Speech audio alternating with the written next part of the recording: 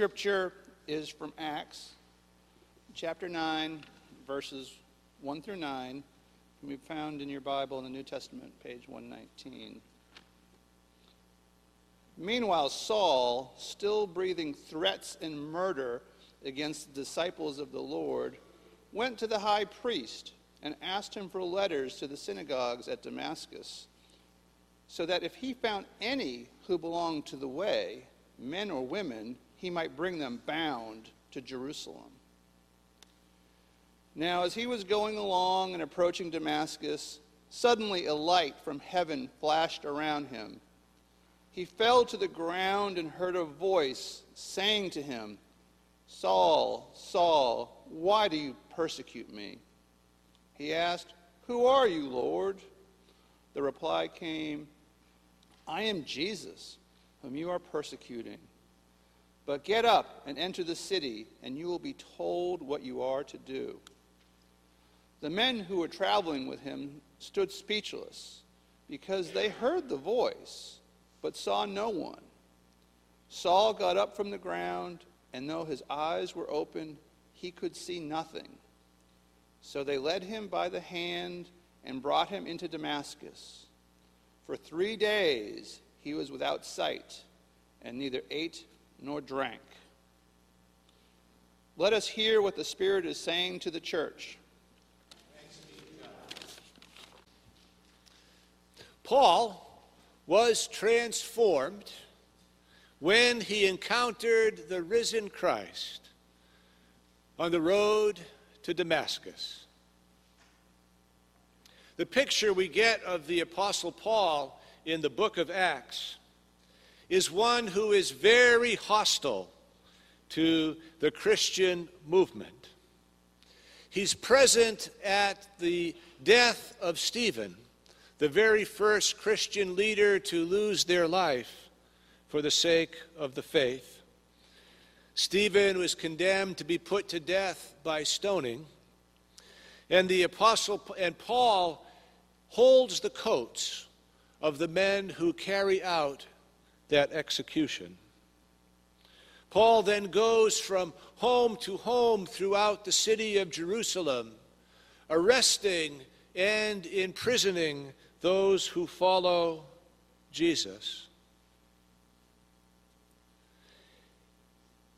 And after wreaking havoc on the church in Jerusalem, he goes to the high priest, requesting a letter that would authorize him to go to the synagogues of Damascus, that he might arrest and bring Christians back to Jerusalem for imprisonment. When I think of the Apostle Paul behaving in that way before his conversion, I see someone who's desperate.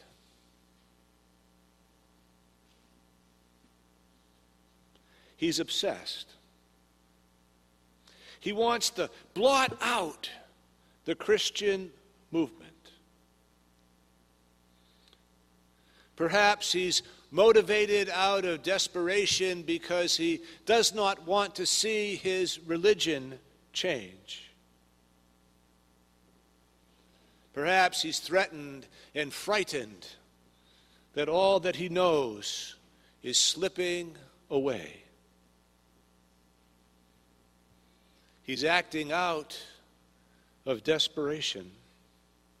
And when I think of Paul acting out of desperation and out of fear, I remember those times in my own life when I have felt desperate and fearful. And I remember the things that I do when I'm desperate and fearful are not always things I'm proud of, not always things that I should have done. I think United Methodism is at such a place right now as a denomination. The press has not been good for us, at least if you have a progressive point of view that I do. The Judicial Council upheld the very negative rulings of our recent General Conference. But the more I think about it, the more I realize that really nothing has changed. Those who have written punitive legislation have always had the votes to enact whatever legislation they choose to. They've always had enough votes to pass the legislation, but they've never had enough votes to enforce it. See, given the strange structure of the United Methodist Church and the integrity of each area, the General Conference can pass its rules, but if there are progressive bishops in progressive areas who choose to ignore those rules, there's nothing that can be done. It's a bit like a police officer from the state of Maine cannot stop you in New Hampshire for violating a traffic law. There's integrity to our boundaries. So in that sense, nothing has really changed, except we've said horrible things that have hurt people. And it's important for those of us who have a different point of view to speak our word, to stand up for our own experience and our own understanding of God.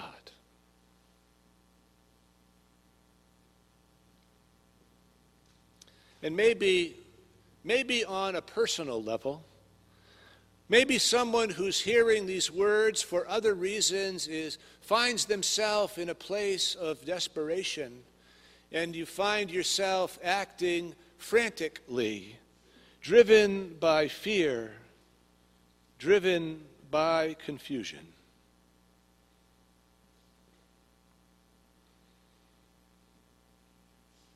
Well, something happened to Paul. While he was in the midst of this frantic pace, going to Damascus to act on these frantic impulses, God intervenes. He sees something like a light. He hears a voice. And in that voice, he discovers a deeper truth, a truth that calms him down, that comforts him, a truth that redirects his life, a truth that makes him whole. Well, I think those things are happening all across our denomination. Faithful people are gathering together in different places to say, how do we continue to live with integrity? How do we remain faithful? And I follow those conversations, and I hope you will follow them as well. I am hopeful for who we are. But you know, when I think of the Apostle Paul, I get this image of a cocoon. You know, he goes off to Damascus filled with great intentions, filled with a purpose. But he doesn't enter the city of Damascus the way he thought he would. Rather than going in with power and authority to persecute, he's led by the hand from the very people he was trying to oppress. The picture we get of the Apostle Paul at the close of this passage is one who is somewhat helpless, who's unable to see, who's unable to eat or to drink. And were it not for the kindness of the Christian community that surrounded him,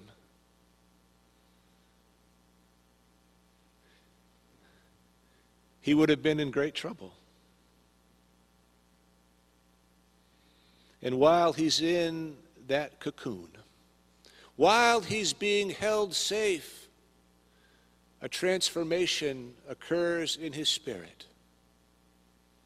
he stops being angry.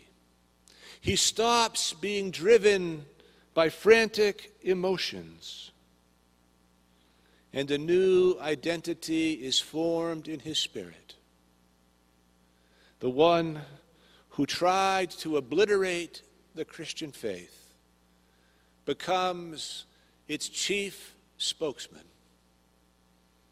He arises in the city of Damascus as one of peace, as one of love.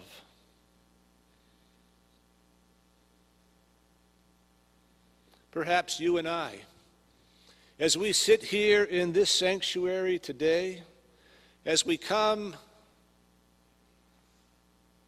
we can be a cocoon for one another. We can be the place where a new vision for what it means to be faithful is born. A new hope for our lives unfolds. Yes, Paul was transformed on the road to Damascus when the gracious word of the risen Christ transformed his anger, his desperation, and his fear into something more. And it is my hope and my prayer that for each one of us, whatever has us frantic or desperate, might be comforted by the risen Christ. And a new way can emerge, a new way of faithfulness. Amen.